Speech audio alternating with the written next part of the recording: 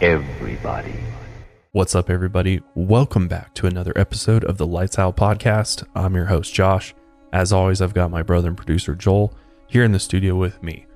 Today, we are going to be covering one of the most haunted places in all of the United States. And this place has an extremely dark, very, very tragic history, and that is the Myrtles Plantation in St. Francisville, Louisiana. Lots of history to this one and lots of paranormal activity that's been recorded and still goes on today, because this is actually a huge haunted tourist attraction, and hopefully one day we'll get to go and visit it. That'd be so sick. Because this place is, I truly believe, haunted. I mean, there's just so much, history and dark history that's happened here that there's no way it's not. Yeah, man. That'd be so cool to go see, and I wonder if they'll let us even bring our ghost equipment. Oh, well, I'm sure they would if we That'd asked be them. Cool. I mean, everybody's done going there with our meter or EMF. Yeah, EVP. Tons of yeah. EVP's been recorded there. So we'll have all of that in today's episode. Before we get into that, though, I wanted to just thank everybody who reached out to us. In our last episode, we mentioned that we're looking for some merch designers, people that have graphic design talent, and boy, did you guys show up. Really appreciate it. We're going through all the emails. I think we got over 300 some emails. Tons. So we've got a lot to sort through, and if we feel like you might be a good fit for as an artist to work with on our next merch collection, we'll definitely reach out to you. And also we got a ton of people with suggestions for cases. Yeah, really appreciate it, because I actually found a couple cases we're going to be covering here in the show in the next couple of weeks, which are really interesting paranormal cases. Hell and yeah, haunting. So keep it coming. Again, if you have any suggestions or you're a graphic designer, you think you might have some stuff we like, you can hit us up at lop@milehigher.com.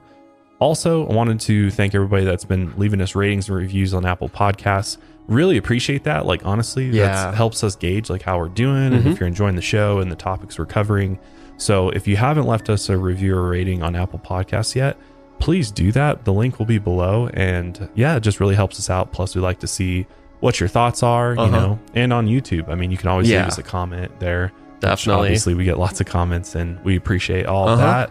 It does really just help us, with how we want to make a show that's going to give you the best experience. Exactly. It's all about the, experience you get from it. So. And for Joel, he likes to hear about production and audio and things like that. So any feedback on that, maybe things you like or suggestions, right? We're always open to it. So because I get it. I mean, I've been adding a lot of sounds, and some people think it's corny and stuff, and I get that side of it. But at the same time, I mean, I do think it brings just a lot more to what we're talking about, in my opinion. So. Yeah, 100%. I mean, initially when I kind of thought up this idea of the Lights Out podcast, I really wanted it to be an immersive experience as much as I possibly could. Obviously, I can do a lot with my words, but I think it really adds a lot when you have some sound effects and you have some drones or some just, kind of create that ambience, that you need for some of these stories, because, I can only do so much as a host, but what Joel does to add in, the visuals and all of these different things to help kind of create the ultimate experience for you, I think for sure super valuable and appreciative. That absolutely. You do that for the show. So, and I just wanted to clear this up too, is, my role on the podcast is, I'm the producer. So I just make sure all that media and stuff is on point, and, all the editing and stuff. I'm not a co-host. So it's not because I'm shy that I don't talk a lot. It's because this podcast is more in a narrative style.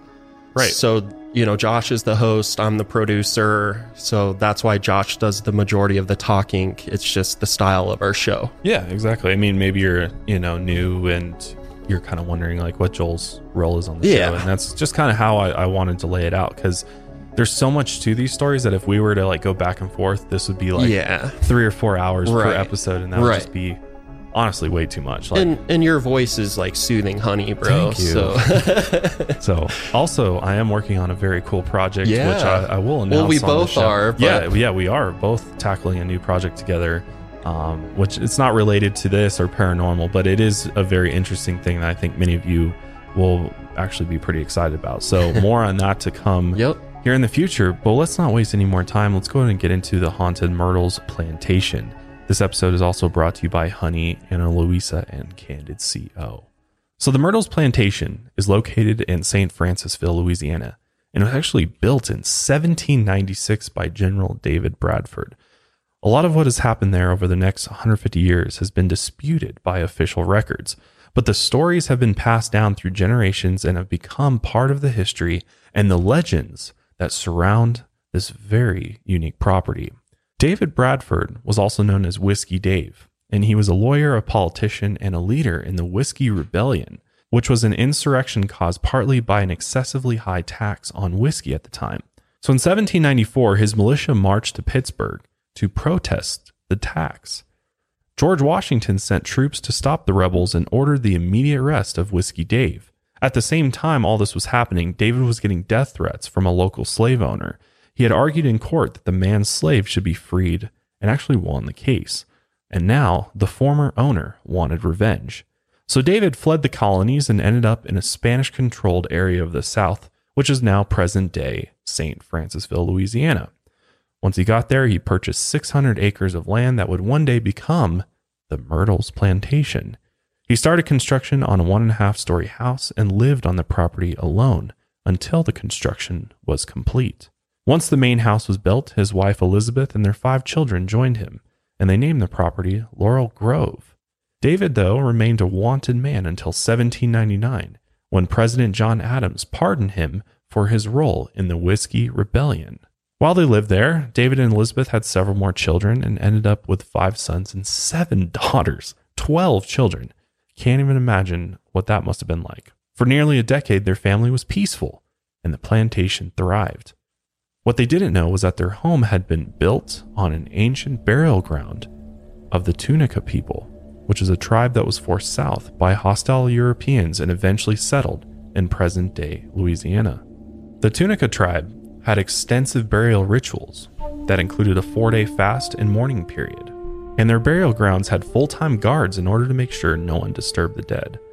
And I think that's what's so interesting and why so often there's so many places that are haunted, because the ground itself is haunted, and it was protected by these tribes. I mean, they took, death and burials extremely seriously and really wanted to protect this sacred ground. Yeah. And so it makes complete sense that when somebody comes and disturbs sacred ground, that Right. in turn you get, a haunting, or you start experiencing paranormal activity because, whatever mysticism they used or knew, I think they knew a lot more about the paranormal side of life than we do. Yeah. And they really use that to their advantage. So, And for an example, we've seen that in the, Skinwalker Ranch story was the native tribes performed these giant rituals on the land. Yeah. And that's why it's one of the most paranormal hotspots in the entire world. Right. And it's really interesting because I have mad respect for the native peoples, and especially the Native Americans and all of the tribes that were here long before we ever got here. Us European, settlers that arrived and just took everything from them. And, it sucks that there's not a way, it's not as easy to know where these grounds are, because oftentimes we've built on top of them. Right. And we don't even know it. No one ever tells you that, for all I know, the studio could be built on, Native American burial grounds. I don't know. And no one probably knows that I could call up right now. And it's truly a shame that we didn't actually keep, their lands sacred, I guess you could say, and build around them. Why'd we have to go on top of them? Yeah. Right. So I don't know. To me, it's just, it makes a lot of sense that these places that are often haunted are ancient burial grounds of these tribes that have been here totally far before we were. So when David constructed his house on these burial grounds, it literally kicked off what would become centuries of paranormal activity on the property. From the time it was built to present day, at least 10 people have been murdered there, and it's regularly haunted by at least 12 spirits or ghosts, including the spirit of a young Tunica woman who is said to roam the property to this day. The Bradford's family's peaceful life came to an abrupt end when David died in 1808. He was only 48 years old. After David died, Elizabeth recruited one of David's law students, Clark Woodruff, to help manage the property as well as the slaves who worked there. Clark ended up marrying Elizabeth's daughter, Sarah Matilda, in 1817, and together they had 3 children, Cornelia, James, and Mary Octavia. And once again, the plantation was thriving under Clark's leadership. He took a special interest in one of the family's slaves, a teenage girl named Chloe. Chloe was a smart, confident girl, and she knew it was important to learn as much as she could about her master and his plans for the plantation. Her curiosity caught Clark's attention, though, and he brought her into the home to care for his children and to just keep a watchful eye on her. In the early 1820s, when Sarah was pregnant with her 3rd child, Clark forced Chloe into a sexual relationship. She's often referred to as his mistress, but in reality, she was literally his sex slave. One night, Clark had several business associates over for dinner, and after they ate, he took them into the men's parlor, which was right next to the identical women's parlor. Chloe was cleaning up after dinner when she heard the men speaking in hushed voices. So she crouched low to the ground in order to keep the floorboards from creaking, and then snuck up to the tiny crack in the door to see if she could hear what they were saying. And there are a few reasons why Chloe might have done something this risky. There were rumors that Clark was getting tired of her, so maybe she wanted to find out what he was planning to do with her. There was another rumor that Sarah had found out about the relationship and planned to punish Chloe, or maybe she just wanted to understand the temperament and motives of her master. We don't really know. So she touched the glass knob to push the door open just a little wider and strained to hear what the men were saying. But suddenly the door swung open, and she gasped and fell to the floor. Her master was standing on the opposite side looking down at her, and he was furious. He grabbed Chloe by the arm and pulled her to her feet, and she frantically tried to explain that she didn't hear anything and that it would never happen again. But Clark dragged her into the courtyard and threw her onto the ground, and Chloe's just continuing to apologize and beg for mercy because she knew she was most likely about to die. He pushed her all the way down and put his boot on her neck, and she flailed under the boot as Clark pulled out his dagger. He positioned the blade behind her left ear, and in one swift motion, he cut it off clean. Chloe screamed in pain and then in horror as she saw her severed ear on the ground in front of her. She stayed on the ground as blood dripped from her head, forming a pool in the dirt. She was overwhelmed by the sheer amount of pain, but also thankful that he didn't kill her. From that day forward, she always wore a green headscarf to hide her missing ear. But that wasn't her only punishment. She was also banished from the main house and forced to work in the kitchen. She was forbidden from interacting with any member of the Clark family, which working in the kitchen meant more hard labor for Chloe. It was a demotion and complete change in status for her. So she devised a plan. On Sarah's birthday, Chloe was told to have a cake made by dinner time. Her motivations for what she did next have been debated throughout the years. The recipe she used had a secret ingredient, the extract of boiled and reduced oleander leaves, a highly toxic plant similar to arsenic that can cause serious illness or even death. No one knows for sure if she meant to make the family sick so she could nurse them back to health, or if she meant to murder them all. She seemed to genuinely care about the children, but she was so traumatized by this point, it's impossible to know. She served the poisonous cake to the family. William and his daughter Mary Octavia didn't eat any, but his wife Sarah and the other 2 children, Cornelia and James, ate the cake and got severely ill and then died shortly after. The next part of the story is also unclear, but Chloe was hanged by a tree somewhere on the property by a lynch mob. The other slaves might have killed her too to make sure that they didn't get in trouble for what she had done. Or Clark may have eventually figured out that his wife and children had been poisoned and ordered her to be hung. Either way, she was beaten and hung, and her lifeless body was cut down from the tree and carried 1.5 miles to the Mississippi River, where she was weighed down with bricks and thrown into the water. The official cause of death for Sarah and her children was yellow fever, and according to records from the time, Sarah died in June 1923, and Cornelia died in July 1924, and James died the next month in August 1924.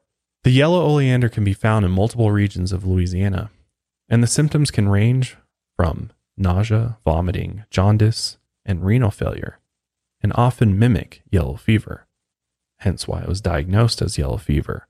No matter how they died, Clark was devastated by the deaths of his wife and 2 of his kids. He sealed off the children's dining room where the birthday party took place and never allowed anyone else to use it.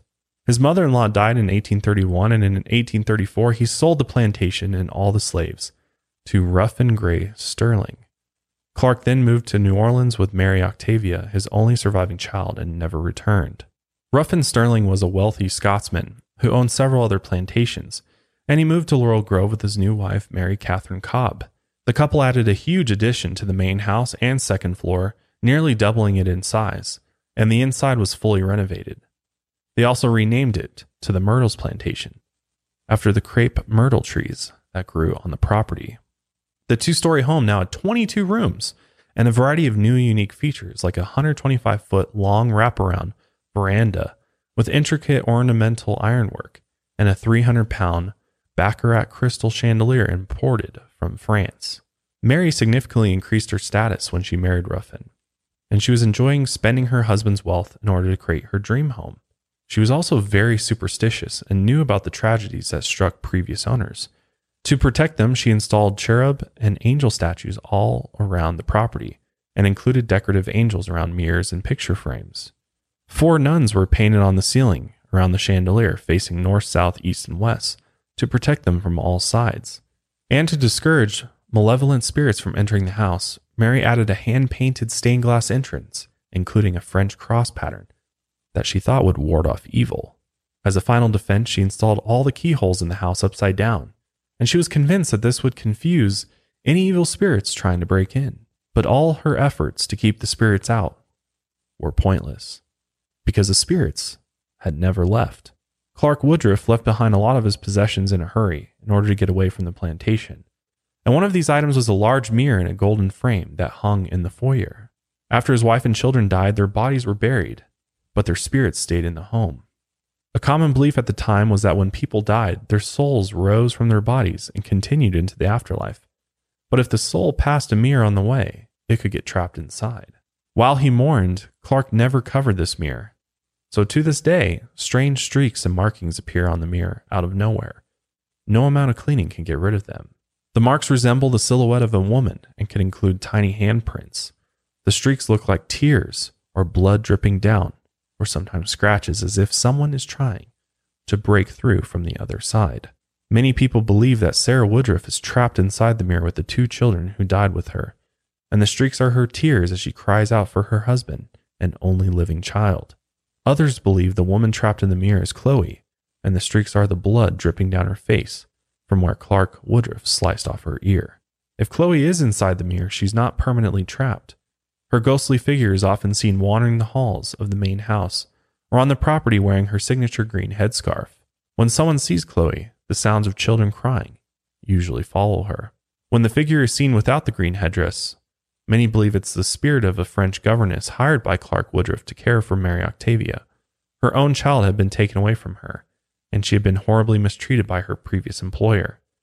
After she died, her spirit stayed on the plantation and now roams the halls searching for her lost child. She's been known to wander into people's bedrooms at night and lean in close to their faces, almost like she's studying them, until they wake up, and then she disappears. But despite the property's tragic history, Ruffin and Mary Sterling stayed there. They had 9 children, 7 sons, and 2 daughters. But unfortunately, 5 of their children died before reaching adulthood, which back in this time period, this was pretty common for people not to make it to 50, even 30 or 40. Right. Doing pretty good. Ruffin actually died in 1854 of tuberculosis, leaving Mary alone to run the plantation and keep the family together. It turned out Mary had a knack for business, and the plantation did very well under her management.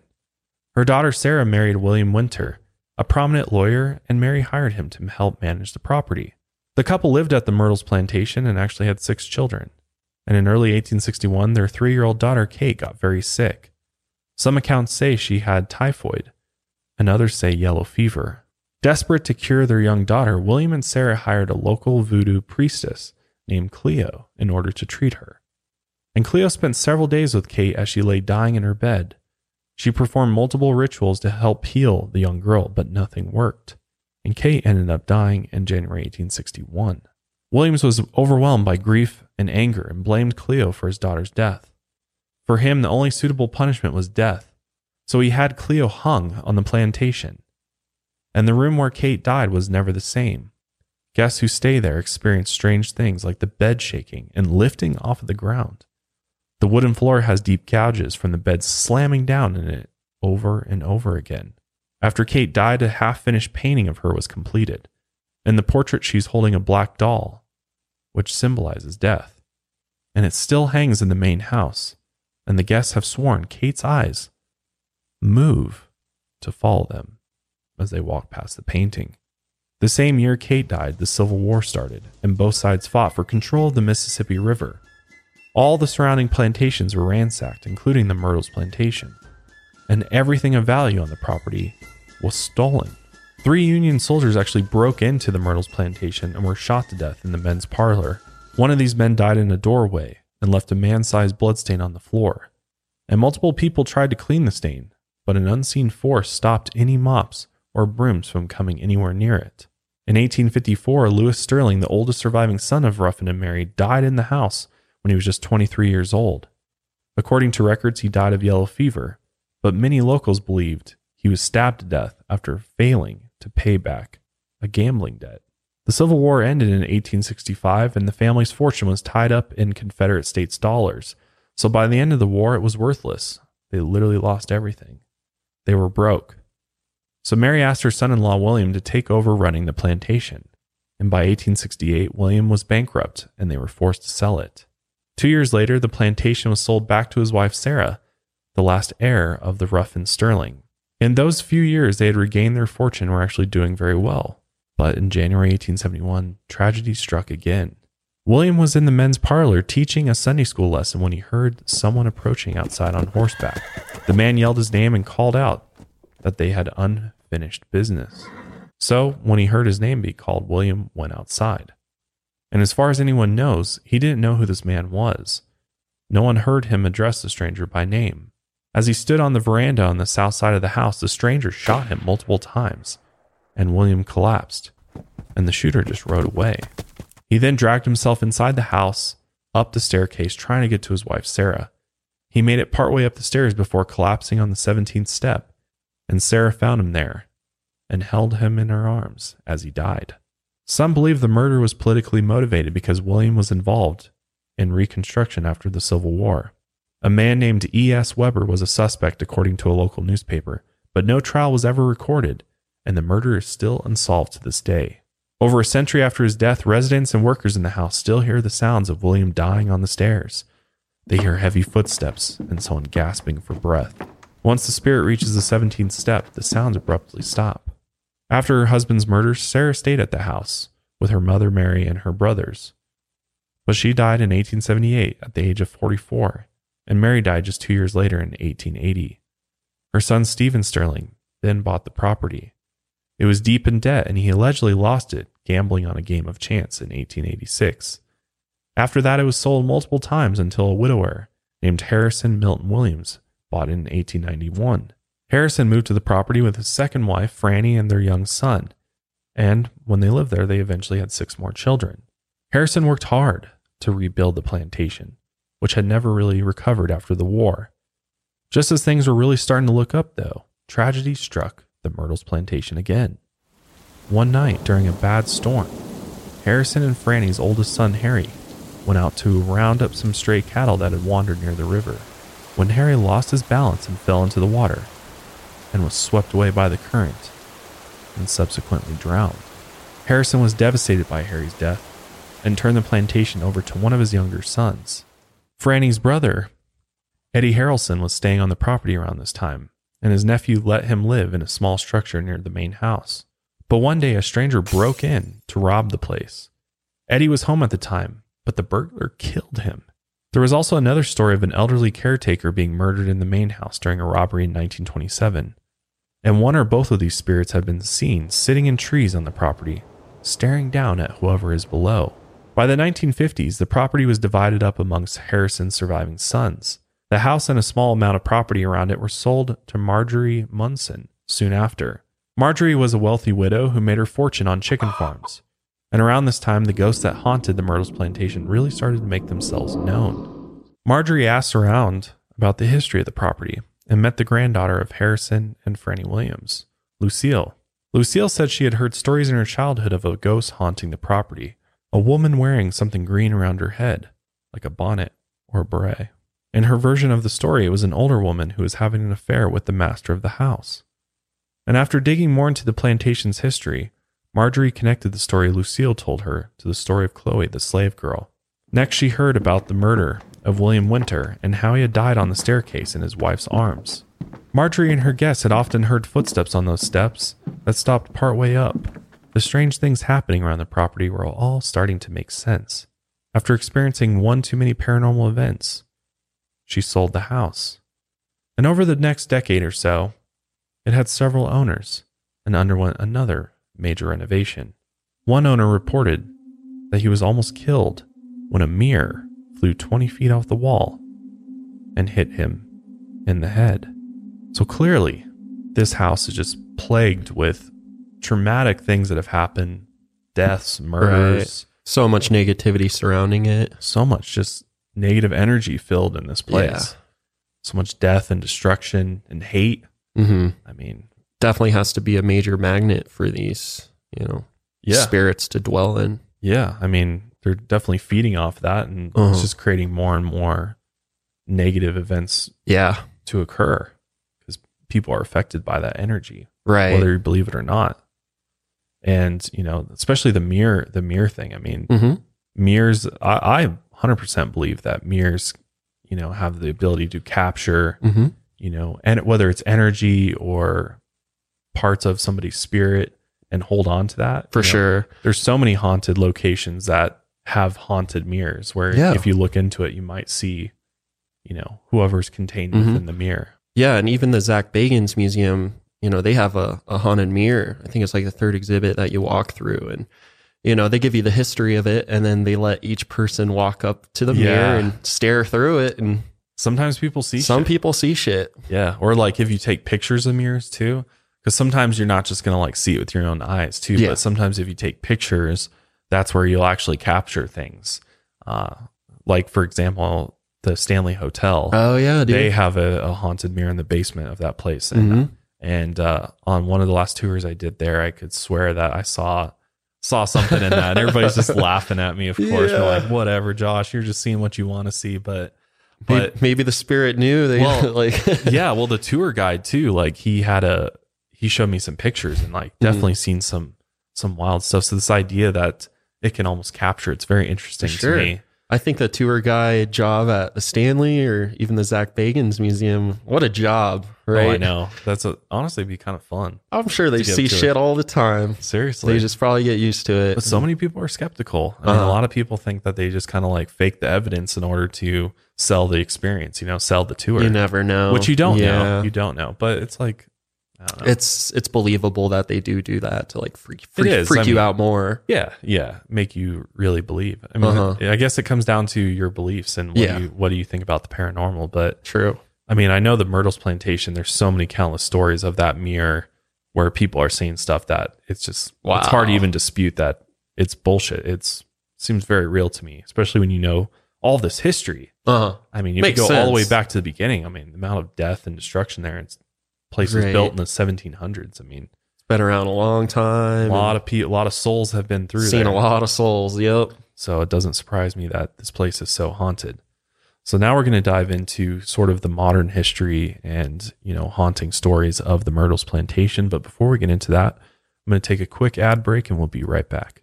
The Myrtles Plantation changed ownership quite a bit over its history.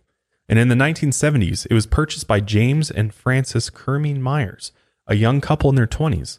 When they saw the house, they decided, you know what, this is pretty cool, and bought it on a whim.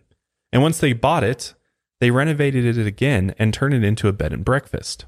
The sign that they made literally says the Myrtles Plantation, the home of mystery and intrigue. But one day, Frances was sleeping on the first floor of the main house when she woke up because she felt like someone was watching her. A black woman was standing beside the bed, and she was wearing a long dress and a green scarf wrapped around her head. The woman stood perfectly still, holding a candlestick, and Frances could see the light of the flame. She put her head under the covers and started screaming for James, and when she looked again, the woman was still there. She hadn't moved a muscle. Frances slowly reached out to touch her, but her hand passed right through her, and the woman vanished. After this whole experience, Frances and James asked around, and the locals filled them in on the many tragedies that happened there, as well as the ghosts who still haunted the property. The couple felt like they were always being watched, and they heard children crying, footsteps on the stairs, and rattling doorknobs. Lights also turned off and on by themselves. Guests also started reporting similar experiences. Almost everyone who stayed at the bed and breakfast experienced something paranormal while on the property. James and Frances incorporated the ghost stories into their marketing of the bed and breakfast, and soon it was being featured in books and magazines, including the November 1980 edition of Life magazine. The Life journalist planned to write a story about the centuries-old architecture featured on the main house. But while he was there, he saw two ghostly figures that looked like children, and they called him by name before they vanished. People from across the country flocked to the Myrtles plantation, and TV crews from shows and documentaries showed up to experience the paranormal events for themselves. In 1985, part of a miniseries called The Long Hot Summer was filmed at the Myrtles, with big names like Don Johnson and Sybil Shepherd. The story had nothing to do with the property or the paranormal, but the actors and crew still experienced a lot of strange things while filming there. They filmed scenes in the dining room and the game room, and before shooting the first scene, the crew moved all the furniture from these two rooms. But when the actors got there, all the furniture had been moved back to the original positions. No one had been in either room during the brief time the crew was away. And this happened every time they had to move furniture in the house. And once they were done shooting, the actors were relieved to be leaving the Myrtles plantation. Frances kept notes on everything that happened while they lived there, and she actually wrote a book about their experience called The Myrtles Plantation, The True Story of America's Most Haunted House, and it was published in 2005. By 1992, James and Frances had enough ghost stories to last a lifetime that they ended up selling the property to John and Tita Moss. The couple and their two young sons lived upstairs in the main house and continued to run the bed and breakfast downstairs. They knew about the ghost stories but didn't believe them. One day while John was out, she heard him calling her name, and she hadn't realized he was back already and went to go and find him. She searched all over the house and outside, but he wasn't there.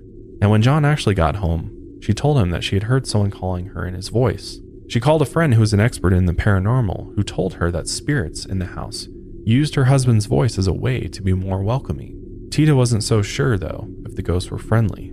The following week, she was alone in the house again when she heard a woman calling her name. She recognized the voice immediately. It was one of her close childhood friends. Shortly after they moved in, Tita was taking pictures around the property to send to the insurance company and accidentally captured history. She didn't look too carefully at the pictures.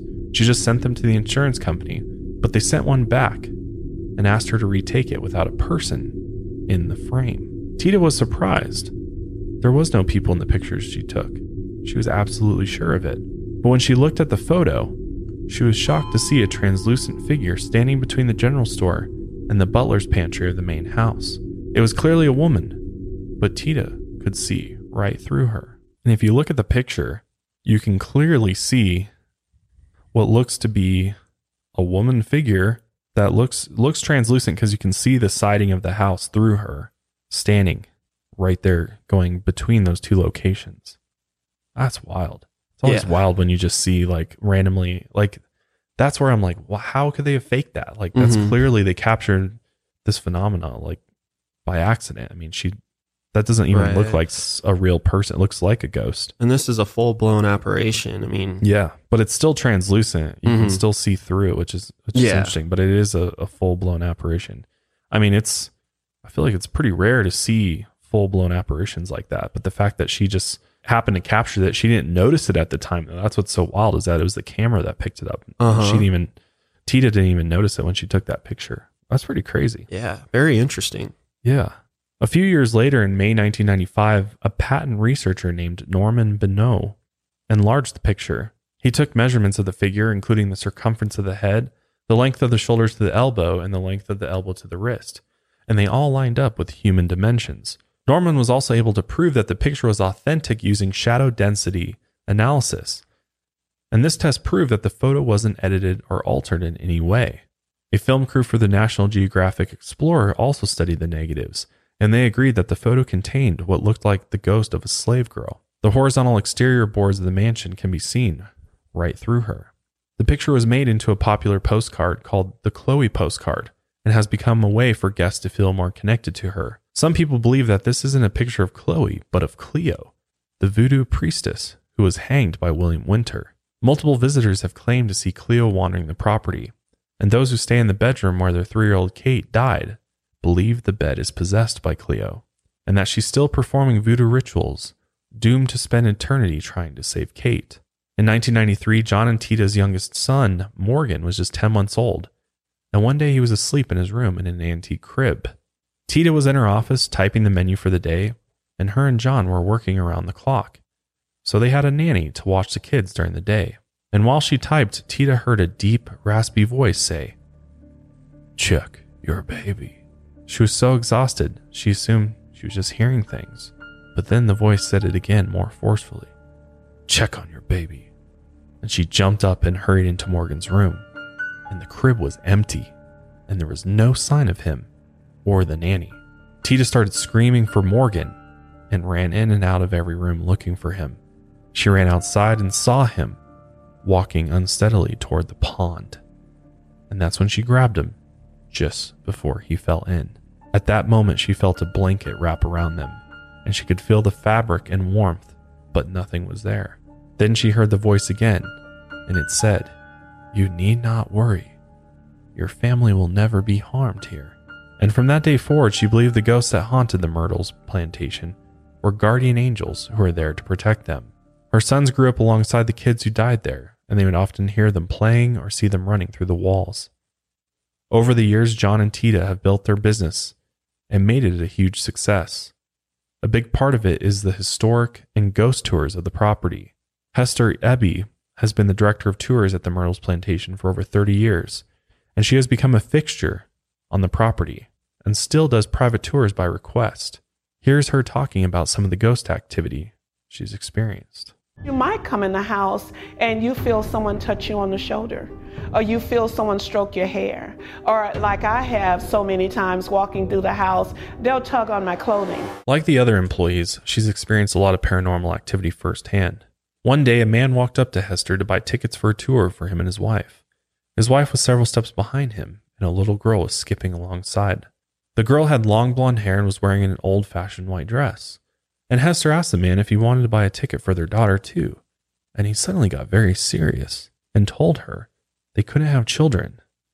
And he gave her a look that said, "Why would you mention children in front of my wife?" Hester gave him 2 tickets and walked them to the main house. And when she turned around, the girl was gone. She went back outside and found her on the veranda.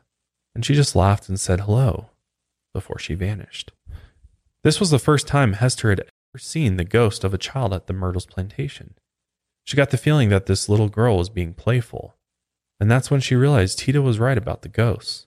They were protective spirits who wouldn't harm them. And there are countless stories just like this from hundreds of people who have spent time on the plantation. People have seen kids playing on the veranda, a boy and a girl who matched the descriptions of Cornelia and James Woodruff. A young girl in old-fashioned clothes has been spotted hovering outside the window of the game room. She cups her hands around her eyes to get a better look inside. And the same girl sometimes wanders into guest rooms to jump on the bed. Guests who stay in the doll room, also called the Fannie Williams room, have woken up to find dolls thrown all over or even in bed with them. Some have reported their clothes or hair being tugged on from below, as if by a small child, or even feeling freezing cold hands touching them when no one else is around. People hear the sounds of furniture being scraped against the floors, chains clanging, and whispers in the middle of the night. Bags and suitcases move across the floor on their own, and when guests try to take pictures, something slaps their phones right out of their hands. Objects sometimes disappear in front of people's eyes, and strange smells and cold spots materialize out of nowhere. There's also at least 20 black cats who live on the property, and they often sit outside for hours waiting for particular guests to come back outside. Streaks appear on the pictures of the staircase where William Winter collapsed and died after being shot, and people believe these streaks are his blood. Guests and employees have seen a woman in black, a man who follows guests around when they're outside, and glowing orbs darting around the rooms. One guest woke up to an invisible force holding down their feet. Another felt something grab onto their shoes and shake them. It felt like an electrical surge. When they tried to jump up, they were paralyzed for about a minute. When someone brought their dog to the property, the dog refused to go upstairs in the main house, which doesn't surprise me because animals have that like sixth sense that I feel like they can see a lot of these paranormal entities that we can't. Another guest left in the middle of the night yelling, "Nope, I can't take this." When a tough-looking biker and his wife were checking out one day, he told his wife she had to get the bags because he was not stepping foot in that room again. The eyes of the paintings follow people around the rooms, especially the portrait of Clark Woodruff. The grand piano on the first floor can start playing by itself, and it repeats the same short tune for hours at a time. But when someone gets too close to the piano, it just stops. Multiple guests have recorded electronic voice phenomena, or EVP, while visiting the plantation.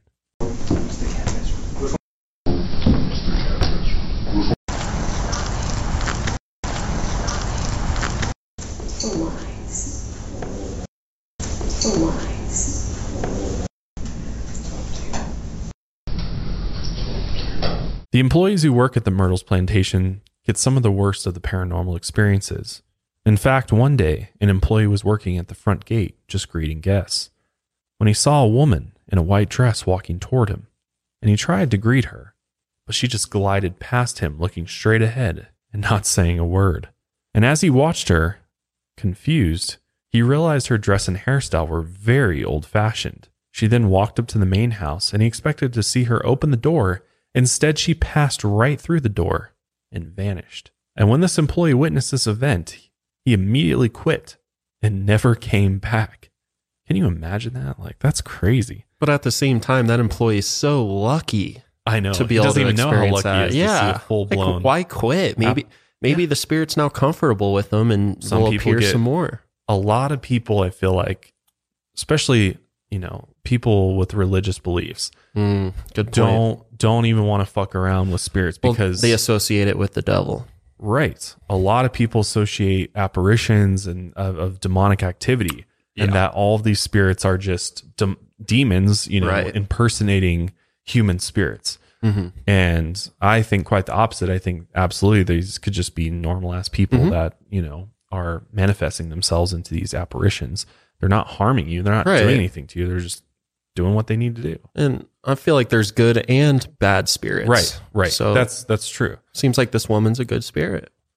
Yeah. But it's enough to scare the hell out of this guy that he just quits his job and never comes back. Yeah. But I've seen it before. I mean, I've seen people wig out when they see something like that, and they're just like, nope, I don't fuck with that. I don't fuck with ghosts, spirits. No. Yeah, this wasn't what I signed up for. Why'd you take a job at a haunted plantation? It's just crazy to me that like nobody knows the history as it passes through. They have to go ask people to figure out what it is. It's like, really? You didn't even do a Google search on the Myrtles plantation before you buy it or visit it or start working for it? And because, I mean, if you just Google it, you're going to get haunted this, haunted that. Like, well, during this time, I'm sure there were some books in the library about it too. I mean, lots of good evidence. So I guess people are super skeptical, man. And I think some people are just so skeptical that they're like, whatever, haunted. Yeah, right. Yeah. Until some shit happens to you and they're like, oh shit. All right, fuck this. I got to take this a little bit more seriously. Right. So yeah, pretty wild stuff though. But during a reenactment, the actress hired to play Chloe, the slave girl,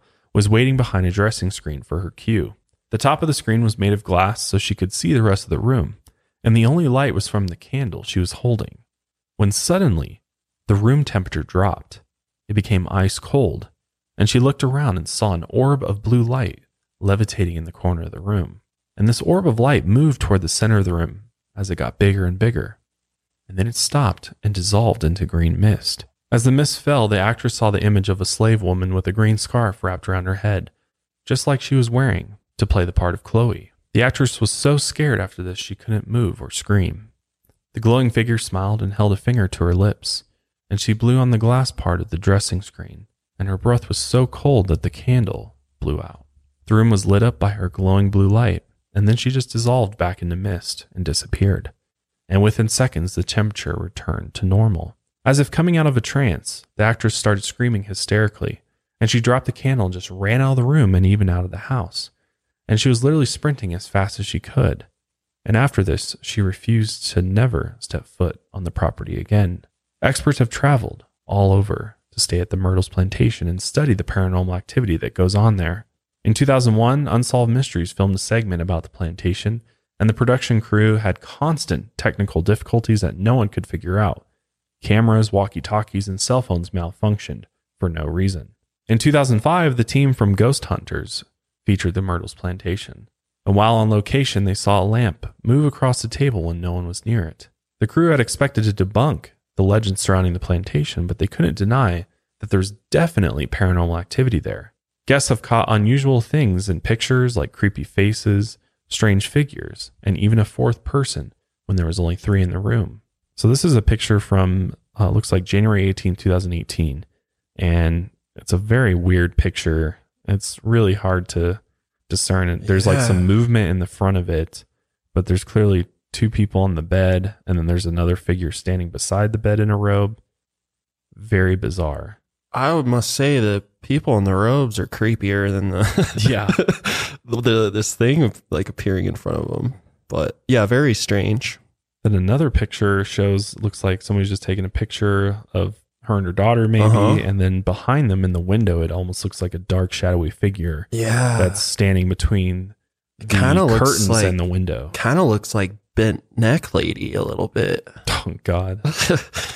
And then another picture shows some type of creepy figure. Dude, a face. Look at that. Yeah, that's wild. Whoa, that's creepy. That's scary, man. Holy shit. It's like faint enough to where it's believable. Yeah. You know? Imagine taking a group photo with your ladies at the bed and breakfast and there's this creepy face. Yeah. I mean, the likelihood of them altering this photo to put that back there, very low, I feel like. I must say, though, I do think the way all these ladies are standing made it to where they could have that far right window That's completely true. visible to perhaps a Photoshop. That's true. Maybe they did. It does look a yeah. little too defined for a normal. Because if this lady on the far right kind of moved in closer, she'd be covering the window a bit, and I think that would be a little more believable. But it seems like it kind of to me seems like they want you to look at that window. Maybe, yeah. But I could be wrong. It could be real. Yeah, that's wild though. Yeah. Either way. But the Myrtles plantation had a string of bad luck in recent years. In 2014, a fire caused major damage to the general store located behind the main house. And this is where General David Bradford lived while the original house was being built. In 2017, another fire destroyed the restaurant. And after that, the Myrtles plantation was rebranded to emphasize the historical significance of the plantation. Guests can learn about the property's history, including the ghost stories, through daily mystery tours, evening mystery tours, or private tours by request. A new farm-to-table restaurant opened in early 2019, and visitors can buy gifts and souvenirs in the rebuilt general store. Today, the Myrtles plantation is a popular tourist attraction, with over 60,000 annual visitors, and it's even listed on the National Register of Historic Places. We have to go. It looks really cool. It looks so cool. It looks beautiful too, like just the property itself. I've never been to like any area of Louisiana like this before. Actually, I've never even been to Louisiana. Yeah, same here. I would love to go down there and stay here. This looks really cool. Really nice. It does. Despite its dark history, looks like a nice place to stay. For sure. Possibly capture some activity for sure. Oh yeah, seems like we would have a high chance. Yeah. Well, Chloe still makes her presence known by stealing earrings from guests, usually as they walk from the men's parlor to the women's, where she was caught eavesdropping by Clark Woodruff. She always just takes one of them for her one remaining ear and then leaves them around the property. Employees put the single earrings in a glass-top jewelry case in the dining room, like a fancy lost and found. So this is a real thing that happens. The large mirror with the golden frame left behind by Clark Woodruff still hangs in the foyer. The glass has been replaced multiple times, but the marks and streaks from the souls trapped inside always come back. Before tours begin, everyone is asked to turn off their cell phones. The mirror is the only part of the tours where people are allowed to take pictures. Video and audio recordings are never allowed on the tours. But regardless of how accurate the legends are, it's a fact that a ton of tragedies happened on this property, and many of the former residents died there. So it is very, very possible that many of these people never actually left, and that maybe a piece of them, a piece of their soul, their spirit, still lingers on the Myrtles plantation. Wow. What a really just mind-blowing story. I mean, it is. So many things that happened, that were tragic and painful, and, yet, it's been able to stand the test of time. The fact that it's still around today and you can visit it. Right. I'd be interested to hear anybody's experience out there. I'm sure there's somebody out there that's been to the Myrtles plantation. Have you stayed there? Have you had your own experiences there? Do you believe that it's haunted? I mean, to me, it seems very, very clear that if any place is going to be haunted, this plantation for sure, and I'm sure there's endless other plantations out there that are haunted as well. I mean, just from days of human slavery, I mean, you know, all that negativity that happened and all the horrible, disgusting things that happened to people that were slaves. I mean, we talked about Madame LaLaurie and her disgusting, her fucking crazy ass. And, you know, it doesn't surprise me that places where there was literally human slavery, sex slaves and all that, there's paranormal activity as a result, because I mean, it just seems like how it works, you know? Yeah. Especially like, obviously there's positive spirits and positive ghosts that are just, you know, they hang on to things that they love, and and that's why we experience their spirits. But I do think there's a possibility there is something more evil happening here, and there is always a possibility that maybe these evil entities manifest themselves as, you know, it's not like every demonic spirit's gonna be this nasty looking demon when they manifest themselves to you. They're gonna manifest in something that is gonna, you are gonna actually be okay with seeing with, I guess you could say, like a woman or something like that. So is there, you know, a fear there? Is there a fear that you might become possessed if you stay here or have a negative experience? Yeah, I do think that's cool that these spirits like manifest maybe in their previous bodies when they were alive, you know, but we've seen in, you know, previous paranormal episodes that people try to summon Beelzebub himself, you know, some of these demons. Yeah, well, there was a voodoo priestess in there. So, I mean, you never know what types of ritual she did. So you never know what other types of portals may have been opened or gateways. I mean, you just never know. So in these places of high paranormal activity, I always wonder, I'm like, is it all positive spirits? Is it all, you know, just happy-go-lucky ghosts that are just cruising around saying hello, and, you know, or is there something darker and more sinister at play? And I wouldn't be surprised if there's way more spirits than, you know, what's even been named. Right. And what witnesses have even seen. Totally. Yeah. Because I feel like a lot of spirits do like to hide themselves or camouflage themselves from humans. Sight, yeah, in plain sight. So makes sense. Gain your trust. Yeah. It happens all the time, man. Right. It really does. Yeah. So super interesting. It is. Love covering these type of paranormal. Put this on the places to visit list for sure. Oh, for sure, dude. Myrtle's Plantation, man. We'll have to go to Zach Bagans first and start our paranormal road tour there, and then work our way down. Yeah. Go down to New Orleans and Louisiana. That sounds good to me. Let's do it. Love haunted objects, and you know, kind of what we're going to be covering next week. Another haunted object case. Lots of paranormal coming out. You know, we're just going to go on a paranormal kick for a while, and you know, we'll return to the serial killers in a little while. But you know, I'd like to take a little detour through for sure the paranormal neighborhood for a while. And one of a big comment we got on our last video was, you know, please don't stop covering serial killers and stuff. And just want to make it perfectly clear that we're not. Oh no, we're going to cover one very soon. A one that's very, very interesting. That has a new Netflix documentary on it that looks very, very good. So we'll definitely be tackling another serial killer here very soon. But in the meantime, we're going to hang out with the paranormal for a little while. Yeah. So hopefully you guys enjoyed this episode of the Lights Out Podcast. If you did, we'd really appreciate it if you subscribe to us on Apple Podcasts and YouTube.